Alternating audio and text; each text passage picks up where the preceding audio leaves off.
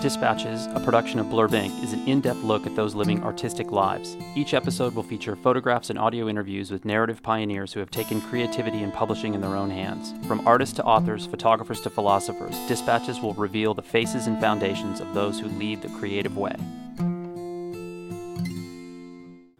Hey everyone, this is Dan with Blurb. I'm in Miami, Florida today with photographer Andrew Kaufman. How you doing today, Andrew? Good, thanks for having me.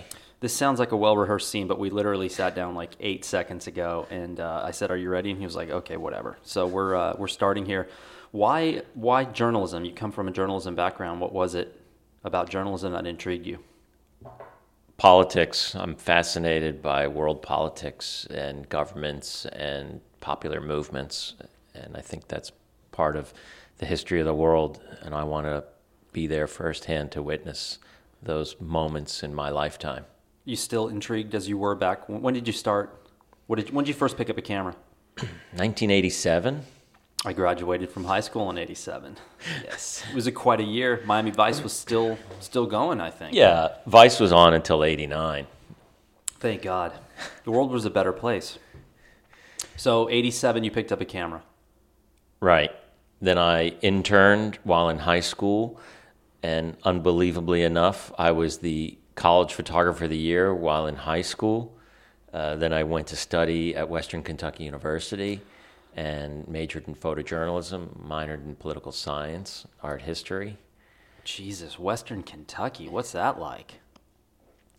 There was a assimilation period for me, for sure, being Coming from Brooklyn kid, and then my high school years in Fort Lauderdale, it definitely was sort of an experience, to say the least. I can imagine.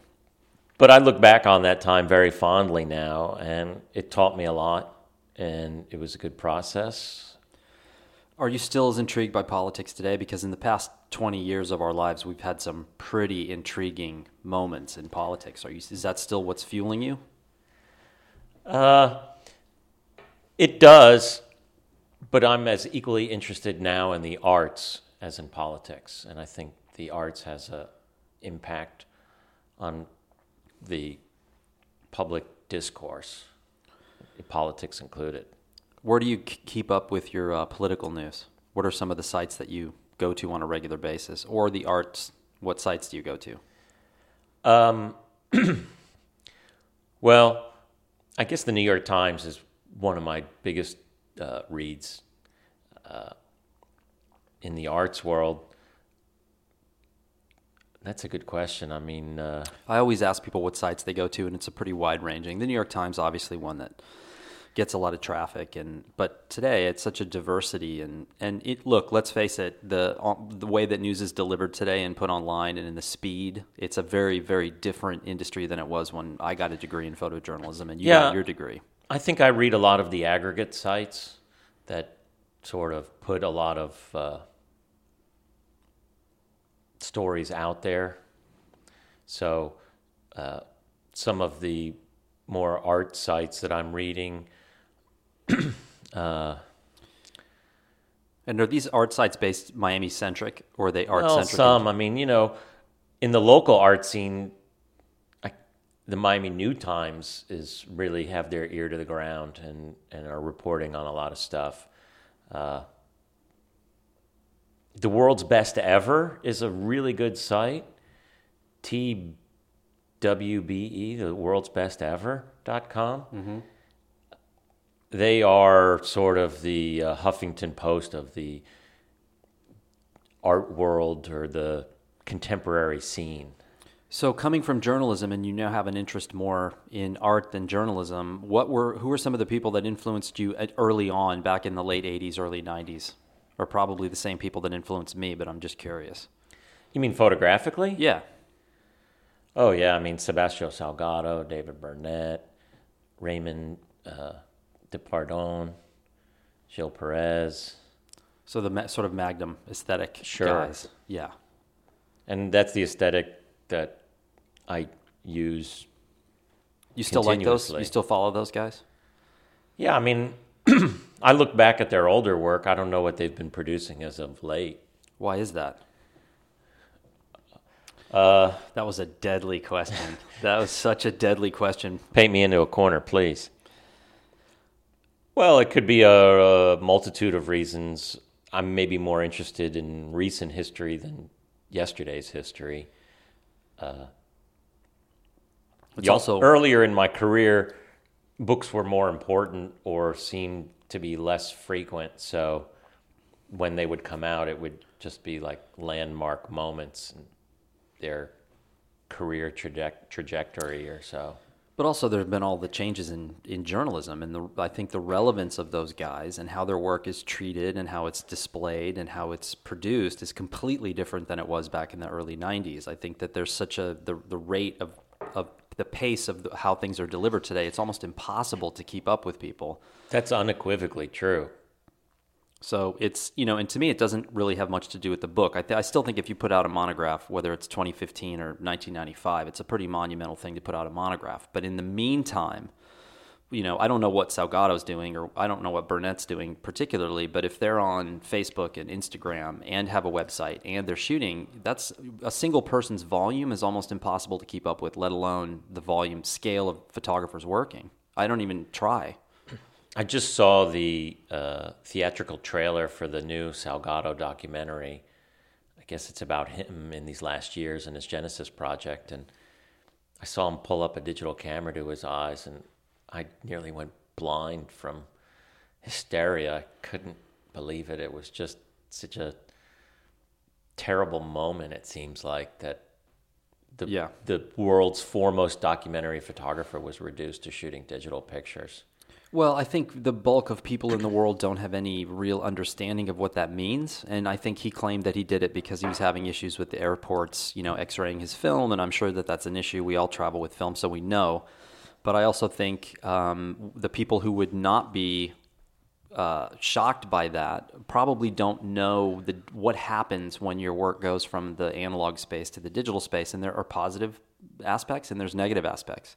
And people don't want to talk about the negative aspects because they don't want to appear like they're anti-technology or Luddites or whatever. But I'm anti-technology. That's okay. I'll admit that. There's a definite difference between his work, his analog work, and his digital work. And the first thing that clued me in was when I heard someone describe his show, and the first thing they said about the Genesis show was, "Oh, you can't tell the difference. You can't tell the difference." And that to me was the red flag that, yeah, of course you can tell the difference. And they're trying to keep things on the even page. But let's not go off. The guy's an incredible photographer.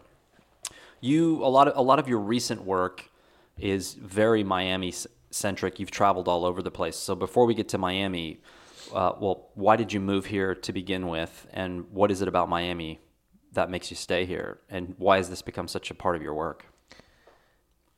For me, Miami is a very enigmatic place.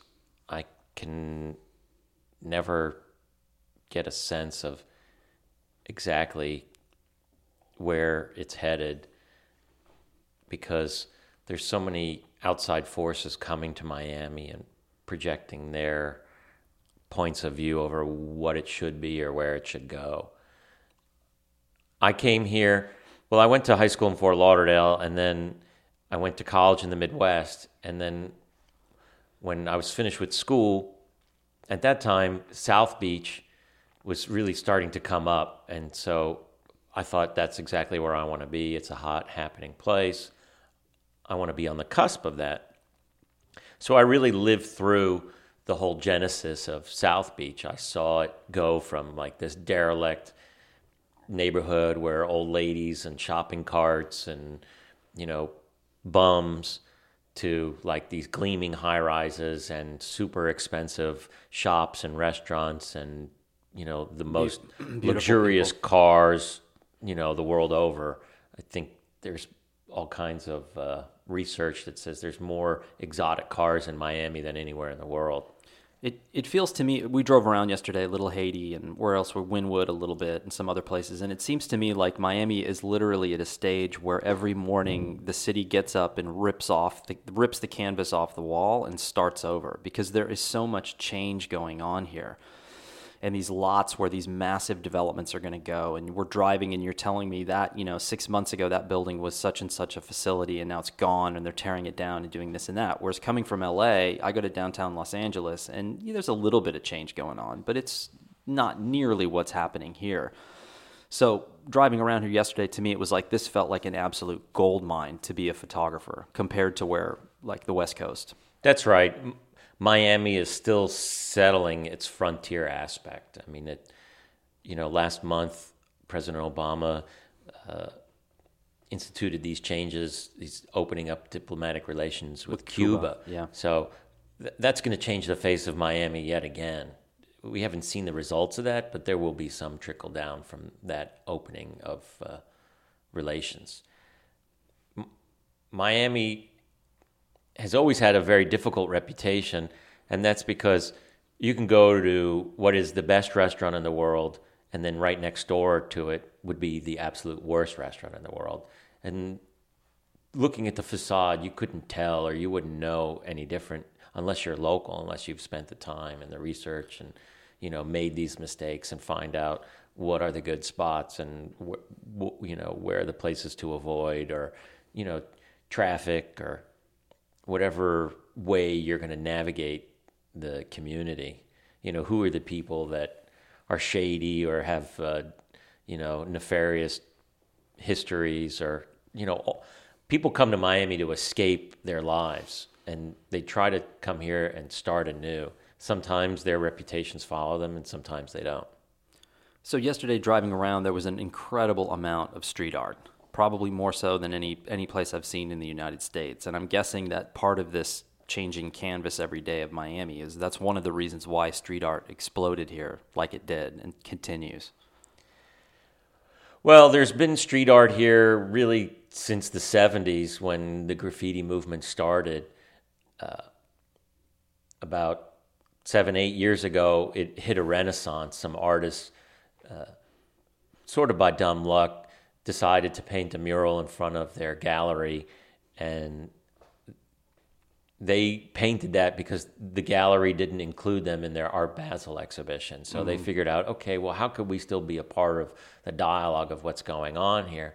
And so, sort of unbeknownst to them, a piece of their work sold during that season, and then the following year, the gallerist said, well, what are you going to do in the street this time? And that's when the light bulb clicked, and some groups started curating the walls, and that really led to the renaissance of street art and muralism in Miami now. So last year I really had my first experience with some street artists when I was down in Australia, and I got to see them work and talk to them and kind of look around. And we're going to talk about publishing here in a minute. You've done a couple of books, two books in 2 years in regards to street art in Miami. But coming from the photography side, when you were out covering these street artists, what was the reception? Did you get open arms, or did you get people that were a little suspicious? And how does that play between photography and street art? But because let me preface this with something. One thing I learned in Australia, which I really hadn't thought about before, was a lot of the best work that these people have ever done is immediately gone. Someone will come in and tag it, or they'll paint over it, or the building will be destroyed.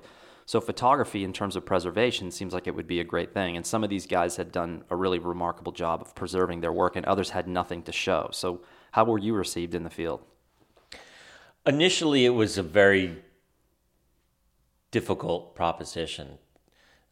I think that more of the artists were easier to approach. I think the graffiti artists were more difficult to approach because they work in this gray area. Well, it's not very gray. There's two distinct art forms. There's graffiti, which denotes vandalism and is illegal, and street art or muralism. Yeah. And those muralism is with permission. Sure. So the street artists were easier to photograph than the graffiti artists. And that's a genre within itself, a subgenre.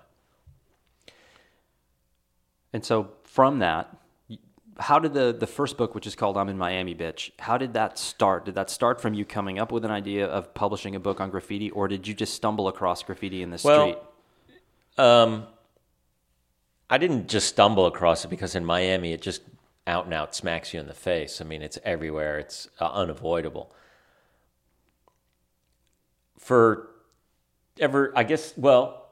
Since 2002, every year during Art Basel, I'd always created a photo essay. And a few years ago, in 2012, I thought to myself, okay, let me just hit the streets and let me figure out what photo essay I want to create this year, what statement I want to make about Art Basel. And after spending time in the streets, I found myself gravitating towards the artists who were actually creating during the Bacchanalia that is Art Basel. And so from that, I photographed more and more and met more people and just immersed myself in that scene. And at the end of it, after I processed the film and edited the photographs and put together a handmade book and started showing it, I thought, okay, I've really got something here. I want to make a statement about this particular moment in the history of Miami. And that's when I published I'm in Miami, Bitch, The Disappearing Street Art of Wynwood. So haven't you figured out that we're living in the age of Instagram? Like, why do a book? Why not do a website, do an Instagram, and just constantly bombard the human population with every movement you make? No, I'm making fun, but why do a book? Because for me, digital is to forget and film is to remember. It's about leaving a legacy, a lasting legacy. And these digital images that everybody looks at on Instagram, although some of them are very good and interesting, they don't leave a lasting legacy or dialogue. It's not, institutions may or may not catalog that work, but a book will be on a shelf, and so a scholar could actually go and pick that up and look through it and read it. I think it's an easier way to create a time capsule of a certain movement or genre or occurrence. Did you take that work to publishers, or I did. I had an agent in New York, and we shopped it around to all these major publishers, and some were encouraging, but none of them really got the gist of how sort of quickly it would need to be brought to the marketplace in order for it to be current or create a dialogue around the project itself. You know, most publishing companies need 18 to 24 months to bring a book to the market. And I knew that in order for me to get in front of it, that it would have to be out before the next coming Art Basel. Yeah. So when I photographed in November and December of 2012, I knew that my book needed to be out in November of 2013 in order for it to capitalize on the marketplace and to get all of those people who are returning every year to remake Miami, you know, and creatively, that I had to hit that holiday season or shopping season. And you've self-published a bunch of other books before, but this was a little different, right? Because you went and found a printer and sort of, you didn't use a print-on-demand service, you went and... Right, all the previous books I'd ever done were print-on-demand. This was an actual offset book, printed in China, you know, a few thousand copies. Very early on, I had the promises of some local booksellers, and because of their kindness and generosity, it really encouraged me to devote a lot of resources and time and effort into publishing the project. And seeing as I was in communication with you pretty much the entire time that this was going down, I mean, this is like, because we send each other really horrible text messages every day. I have no recollection of that. Yeah, I don't know what you're talking about. This was kind of like being married, very much being married to the project, these books. It's a child. You know, you watch it get born, and you hope one day to pat it on the back as it goes off to college. It's a process, you know, potty training and all. And so you've recently done the second book, which is called, what's it titled? The new book is called Basilgeddon, a novella. And it's a play on words about Armageddon, because when Art Basel hits Miami, it's just a cavalcade of craziness. And what did you learn from book 1 to book 2 when it came to self-publishing? Make a smaller edition. The first one was printed in what? 2,500 copies. And the second? In 500 copies. Because you're building scarcity. You want it to sell out. I want it to sell out, and hopefully quickly, And has the reception to the second book been as good as the first or different? Creatively speaking, yes. It's more of a collaborative, right? The second book, is it more, or that's just the copy you showed me was signed by each artist, so maybe that's they're both collaborative books, obviously. Yeah. For me, the most interesting aspect to these projects are the artists, and I'm trying to involve them as much as they'd be willing to be involved in these projects. So I've done collaborative artworks with them, and I've hosted panels where I'm inviting artists, and every week on the project site I have a Q&A with an artist. I think I've done close to 60 of those now. Jesus. Yeah, it's kind of something. Okay, Cronkite. So this leads me back to a question that we sort of touched on at the beginning, which was, hypothetically, let's fabricate a fictitious character here. Young photography student who is in school, who's studying photojournalism, who gets out and says, I want to do a project on street art in Wynwood. I'm going to go get an assignment to be able to do this. Now, the reality in 2015 is that the chances of anyone getting an assignment that's going to give you the length of time you need to actually acquire these kind of images is impossible. It doesn't really happen much anymore. So going back to you as a photographer, not a bookmaker, the industry is a very different place than it was I got out of school in 92. I'm assuming you're 93, 94, something like that? 93. What is it? I mean, what's life like as a photographer, an editorial, reportage photographer in 2015? Well, let me go a few questions back real quickly.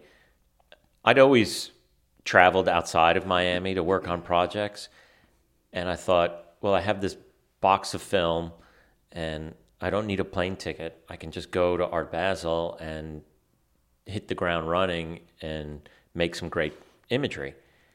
So nobody was assigning me to go there and do that. Nobody called me and said, Andrew, you have to go see this, and, we expect the pictures by Friday. It was just me on my own time. After shooting every day, I would just put the roll of film on my desk and leave it there until I knew I was totally finished. And then I sent it off to the lab, and then I waited, I don't know, probably another week or 10 days before I got that back. So there really are not many assignments in the editorial world, not like there was 10 years ago. If you're going to want to do a project, you basically have to take it upon yourself to finance it, research it, report it. Now, personally, I've always preferred to work that way. I don't want to work for anyone anymore. Honestly, I don't. Well, that's true, but how nice would it be to have an assignment where they say you've got 3 months to go shoot Basel? Well, I would probably have to go to the hospital first because I would faint. To get the shock taken off your face. The shock would just. But here's the question: is you've been doing this for years? You've got 20 some odd years. You've got 2 books of material from Basel. You would assume that after the 3rd or 4th year of this, with the kind of money and influence that's thrown around at a place like Basel, that somebody would have come in and said, "Hey, you know what? Here's a 3-month gig. Here's a 2-week gig to go photograph this." But yet that doesn't happen. Why? Well, I think that cameras are so prevalent, and people's attention span is just so short. But, I think it's also hard to monetize something like street art. It's basically a free entity. And Miami's grappling with the sort of art overload. It used to be when you and I were a kid and we would see a mural, it was like this auspicious occasion. But the ubiquity of murals in Miami is like everywhere. I mean, you can't drive for a minute in downtown area without seeing some sort of artwork or mural. So there's this tactile quality to it that seems to be missing because it's just everywhere. Mm-hmm. Is that the same thing that photography is suffering from? I'm sure it is. It's this noise that we talk about that's out in the marketplace. How are you going to get your project noticed and realized or discussed when there's 8 gazillion other things happening all at the same time. When people are more interested in what's happening on their smartphone than on what's happening in front of them in real life. So in essence, what you're doing, which I think is what a lot of documentary photographers are doing today, even though you may be trying to make this a relevant topic today and a relevant book today and have book sales and be an artist, you're actually shooting for the future. Right. A friend of mine, a street artist that I met and befriended during the project, he goes, look, what you're doing is important, but nobody's going to care for 10 or 15 years. Yeah. And how does that make you feel when you're trying to make a living as a photographer? It's discouraging, but I'm not a cynic, and I don't want to act like I'm put upon. And there are plenty of supporters out there for me, and I've sold, close to 1,000 books already, which when I tell that to people, it's a lot. They're kind of staggered that book has sold that much. Well, and I was told that book doesn't really have a market. And you don't have a full-on distribution network. You are the distribution network. Yeah, I mean, that's a very important point. I'm the chief cook, bottle washer, accountant, photographer, designer, publicist, marketing, distribution guru. I'm like a Swiss Army knife. And there's, I'm sure, an upside and a downside to that. Yeah, I'm exhausted. Yeah, aren't we both? So what's the future plans? What's the next step? You've also spent 7 years on a project on the Panama Canal. And now we've heard rumblings that the Chinese and the Nicaraguans are ready to throw the dice again on a canal across Nicaragua. So what's staggering about the Nicaragua project is the canal is going to be more than 150 miles wide, which is 3 times the size and scope of the Panama Canal. It's just gargantuan. And that country's effects on the environment could be felt around the world. And are you going to go back and continue to work in Panama? I'm working on that now. I've just recently applied for some grants, and I'm contacting my contacts and seeing what opportunities this winter and spring may hold for me. Because as I look back on that work very nostalgically and fondly, I just think there's nothing better than having boots on the ground and making pictures of real life as it unfolds. The history that's going down there is, for that country, it's a cataclysmic point in its history, because there'll be pre-canal expansion and post-canal expansion, especially post-canal expansion with these rivals in Nicaragua and Mexico with these land trains that all of these people are figuring out, all of these multinational corporations are trying to figure out how to get their goods to the east coast of America from Asia faster, cheaper and safely. What's the one thing you don't have that you really wish you had? And that could be time, resources, money, equipment. What is it? Yes. All the above. Yeah, pretty much everything you just listed. And, the time is so important, and people are like, "Why is that guy just standing in the corner with his camera? He doesn't look to be doing anything." I read about Eugene Smith when he went to basically any project he ever did. For days or a week, he just hung out in those neighborhoods or with those subjects before he even picked his camera up. And I don't have that kind of luxury. But I think about that process all the time. So the time is paramount. And then, of course, the money to be able to support my family while I'm gone, plus pay for the trip itself. It's a double whammy. It's a double more. I feel like for the last 20 years of my life, I've had double mortgages because, I have my home life and my professional life, and I have to support all of those things because it rains so much in Miami, and living out of a box I don't think would work in the long term. No, I've seen it. It looks definitely like a challenging scenario. Okay, I'm an 18-year-old kid, and I think I want to be a photographer. What are you going to tell me? Stay in school. Get your master's. Well, for me, I always knew I wanted to be a photographer. Lately, I'm calling myself an image maker and an artist because my discipline has changed to a large extent. photography is still my number one focus in what I do, but I'm elaborating on that, with my mixed media work, with my writing, with collaborations with other artists, and even my own artwork. So diversify. Yeah, that's right. Young people, they need to be excellent at least one major discipline. And then they need to be extremely proficient, if not excellent, in a half a dozen other things. But you have to become known for one thing, and then people will come to you for that one thing. Once you have that success, then I would say try to conquer another goal. Cool. Well, thanks for taking time to speak with us today. I think I'm losing my voice after being on a cruise ship for a week and talking nonstop. I appreciate you taking the time. Great information. Yeah, thanks for having me. You and I are going to go back out this afternoon, make some Polaroids, hopefully. And good luck with your projects and all your future photographic endeavors. Thank you.